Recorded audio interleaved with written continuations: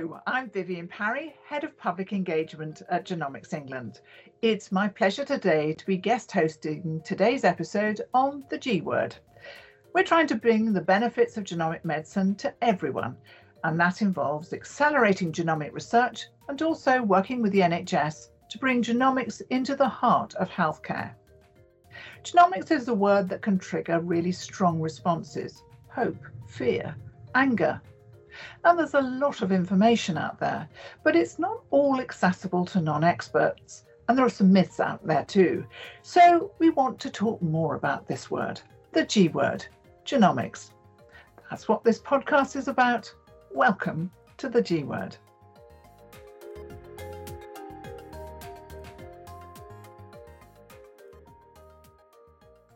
Now, in December 2021, Genomics England set out its early thinking on a pilot which will gather evidence about the use of whole genome sequencing for newborn screening.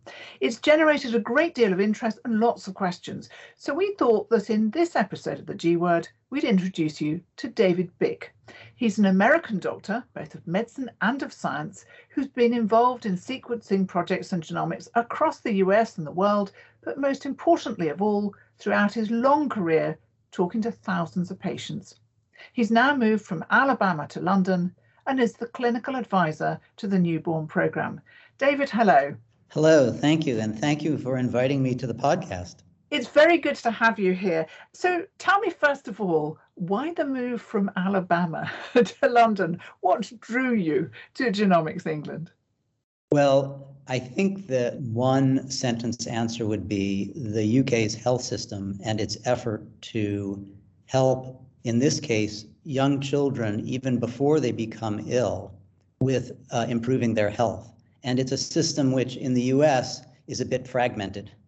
So that would be maybe the one sentence answer. It's more complicated, I suppose, than that. I had been on the Genomics Advisory Board for Genomics England since its inception. And maybe about 3 years ago, a group was assembled in the UK to look at the question of whether whole genome sequencing in newborns might make sense to do. So a group was commissioned to look at the question, and broadly it was felt that this was worth looking into, pursuing, trying to see if it made sense.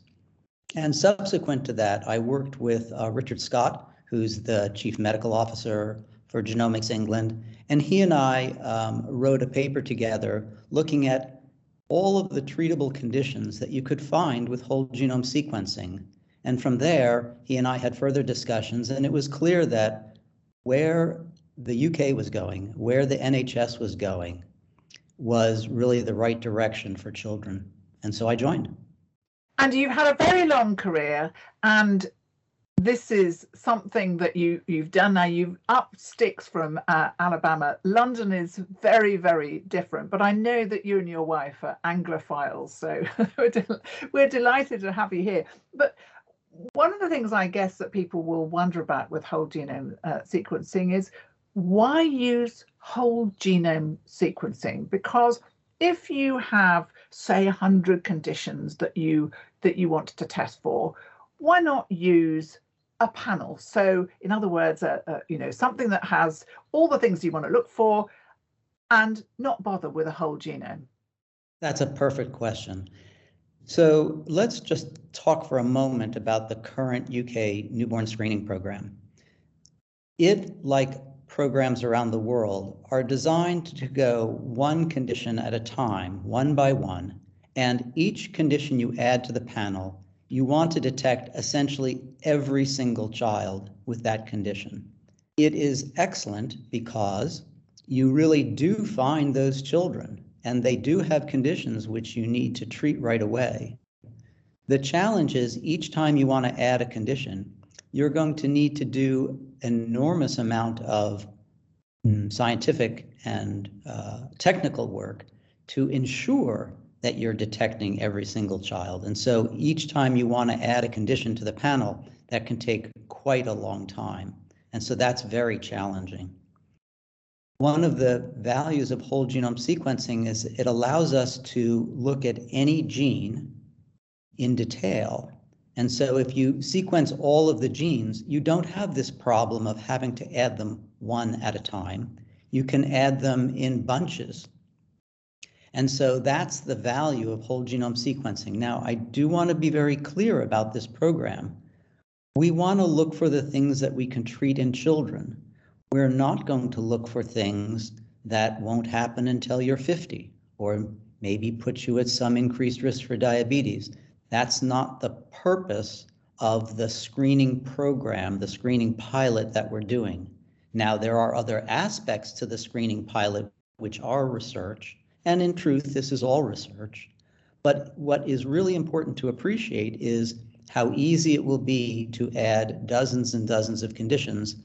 And just to be clear, there are 680 very treatable conditions that arise in childhood that we can find with whole genome. So that's a really important point to make, isn't it? So that what essentially the Newborn Programme is trying to find is that little window where you have an opportunity to do something about potential symptoms, or even about reversing a condition in some cases, that you have this little window where you can, by some treatment or intervention, make this child's life a great deal better. And actually, as many children as we can do that for, we would like to do it for. I think that you brought up a very important point. We want to do this for as many children as we possibly can. And so this is, in all honesty, one of the tensions. If we use whole genome sequencing for, say, those 600 or so conditions that we know how to treat in these children. It's not that we are going to invent new treatments. We have treatments for these 680 conditions. If we insist that we need to be able to detect every single one of those children for every single one of those conditions, then it's going to be a very long time before we can start.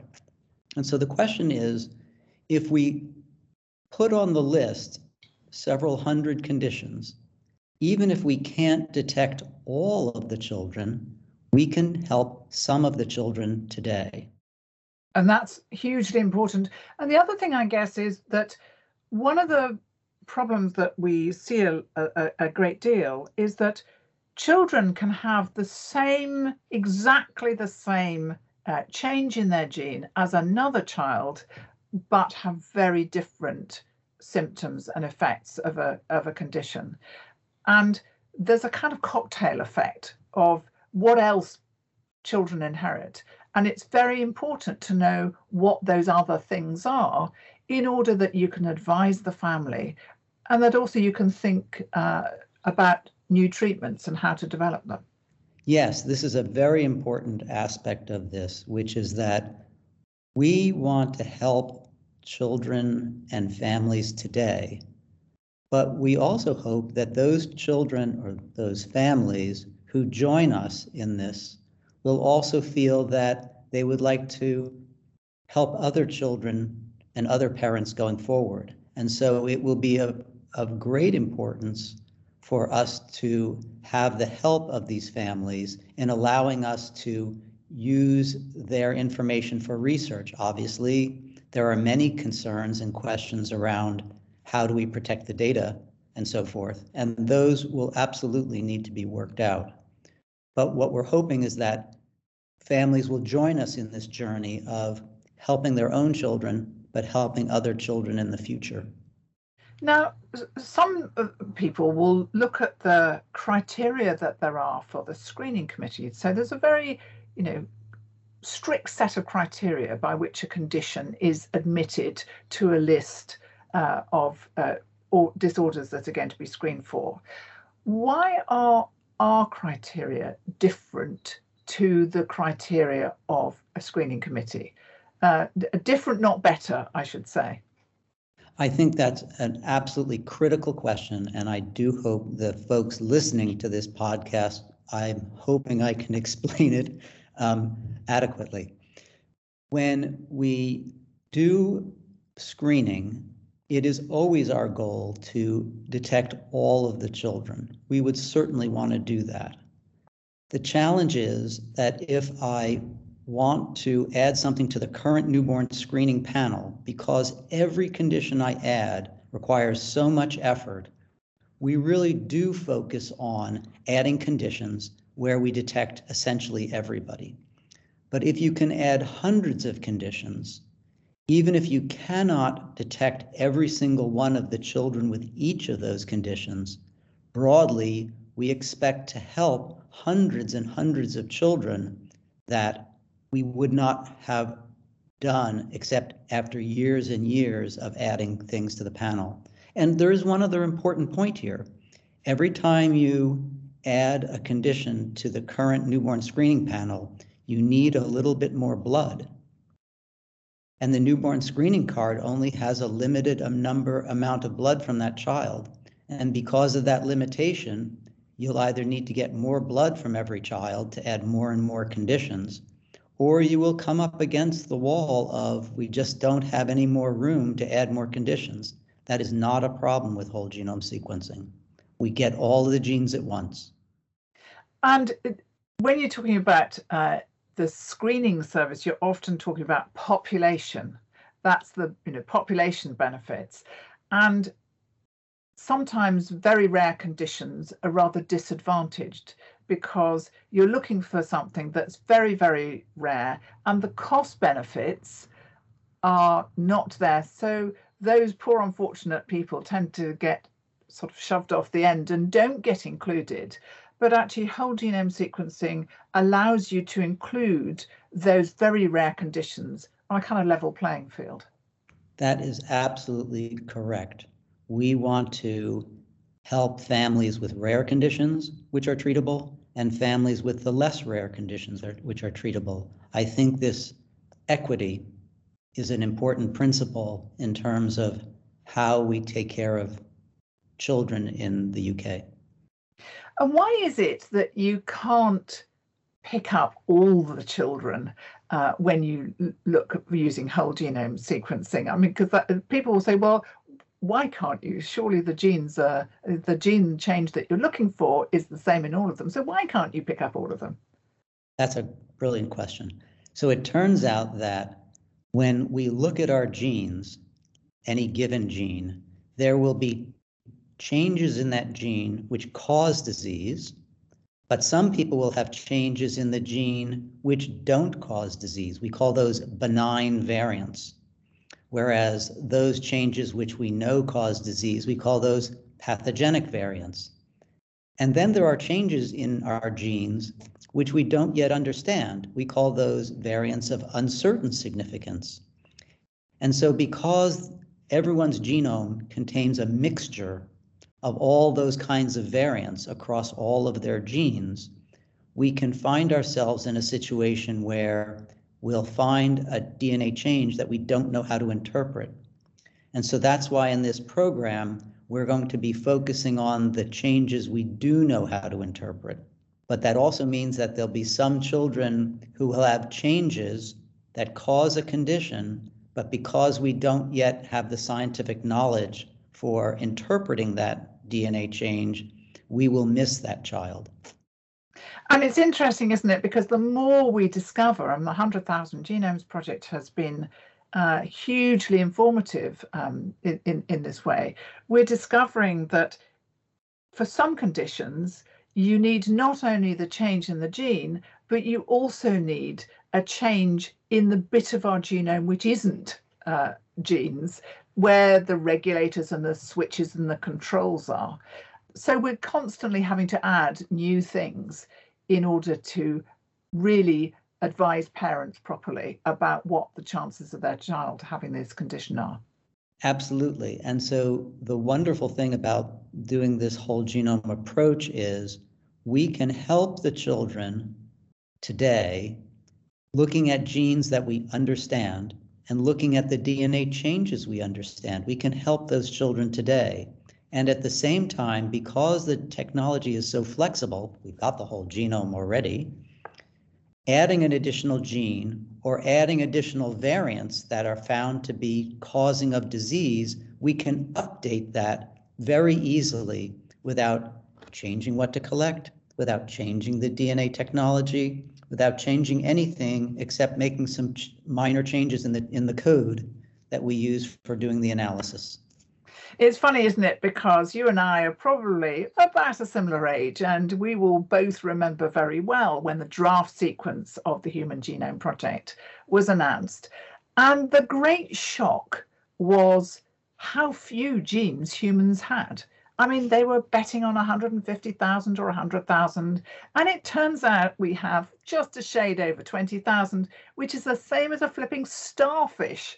So we're really not that special. But also the shock is that so little of our entire genome is actually genes. In other words, the bits that have the instructions that do things. And the more we're discovering about the rest of it and what it does, the more important it is for us to think about whole genomes. Right. And I think that you're bringing up what is a very, very important point. There is a way where we could just look at what we call the coding parts of genes, the parts of genes that tell the cell, make this protein. That's only like 1 or 2% of your genome. The rest of your genome is a series of on-off switches to turn those genes on and off at the right time in development, at the right time in your life, in the right organ. And so we know a great deal more about that 1 or 2% than the rest. And so people ask me, well, David, why go after everything when if you just looked at this 1 or 2%, you'd essentially get everything you need? And that's because the technology to do what we call an exome, just that coding part, yields results for that part which are not as good as genome. So if you want to look at the exome, you do a better job with a genome. It's more accurate. A lot of people will be thinking, I wonder whether my condition is going to be included in the list of conditions. And are we talking about 6,000, about 1,000, about 600, about 50? What's the number? Now, I know that this is a subject of a lot of discussion amongst the conditions framework, but what's your guess about how many conditions we might be looking for? Yeah, I mean, this is actually a question that I turn over in my head virtually every day. So it's good that you asked. So humans have about 20,000 different genes. About 5,000 of them have been connected to a human disease. The other 15,000, we know where they work. We say, oh, that's a brain gene or that's a kidney gene. But we don't yet know what happens if there's a mistake in that gene. So there's still 15,000 genes that we're still trying to figure out what happens to the person if you break it. So among those 5,000, now you have the question, which of these genes do we have a treatment for? And where that treatment is specifically connected to the problem that the broken gene causes. The classic is PKU. In PKU, phenylketonuria, this amino acid phenylalanine is too much. And so if you can restrict the amount of that amino acid in the person, it prevents all of the terrible learning problems these kids run into. And so the treatment is connected to the underlying problem. And so when you look at that group of conditions, you get about 600 and almost 700 conditions. Now, some of those are adult onset, and so we probably wouldn't want to include those. So I tend to subtract those 20 or 30. So now we're back to those, say, 680 or so conditions. Among those conditions, we need to provide the moms and dads with a yes/no answer.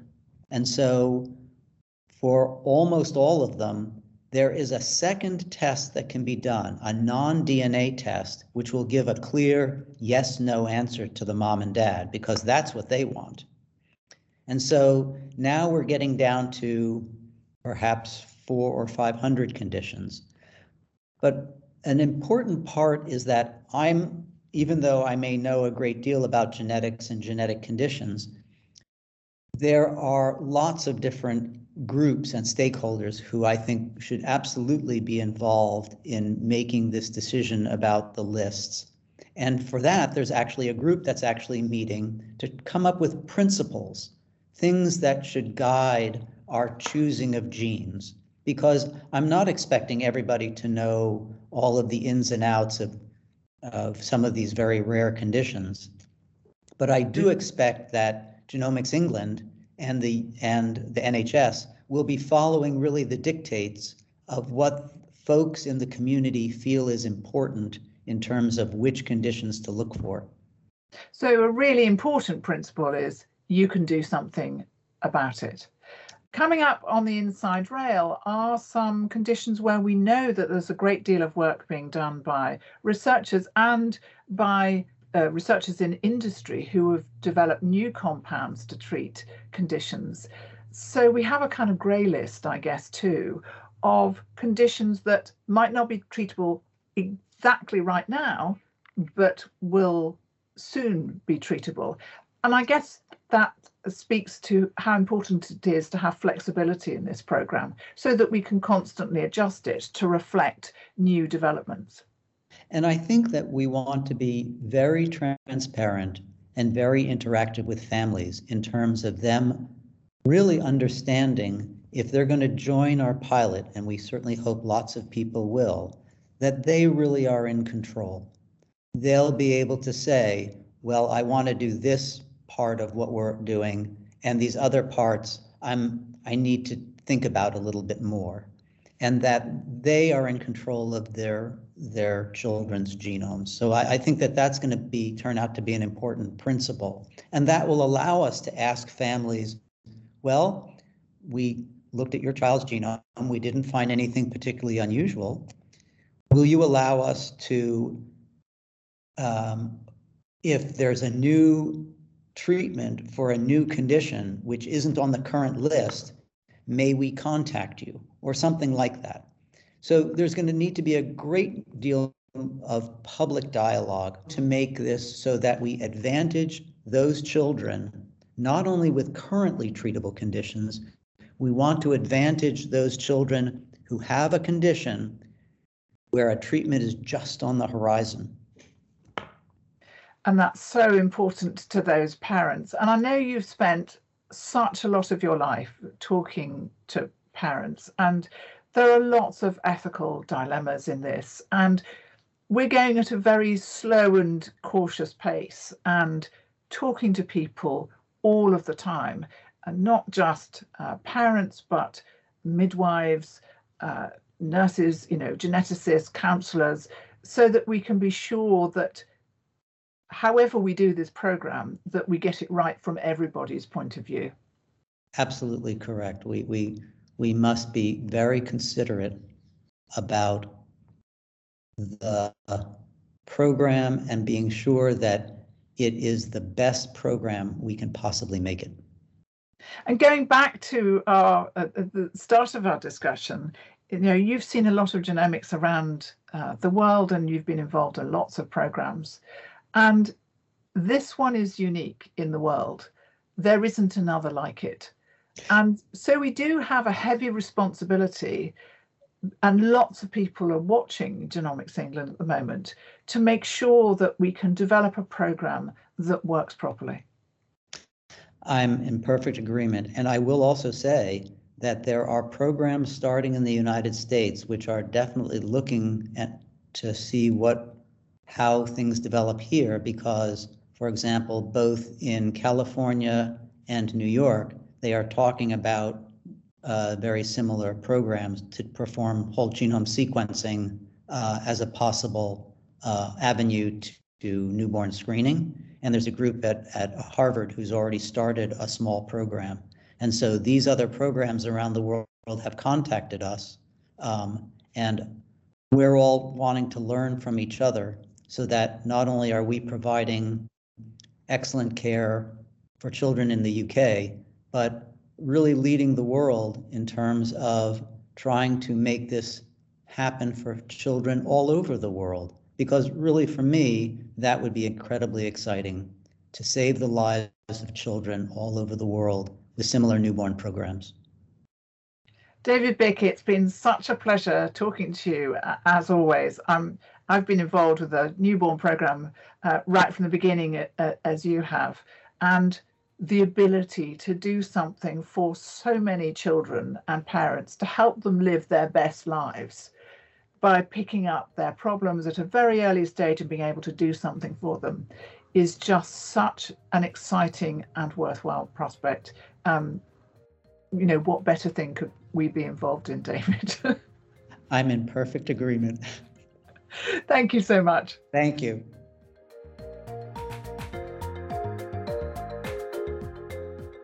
Now, that's all for this episode. Thanks for listening to this discussion about the G word and for joining us on this journey to highlight and debate the implications of genomics as it comes to the mainstream of healthcare and society. Remember to subscribe to the G word on Apple Podcasts, Spotify, or wherever you listen to your favourite pods. If you have views on these topics, if you have a suggestion for someone we should interview, then do write to us at podcast@genomicsengland.co.uk. And do remember that if you've enjoyed listening, give us a 5-star review, because it really helps other people find out about the series. I'd appreciate it very much. I've been Vivienne Parry. See you on the next episode of the G Word.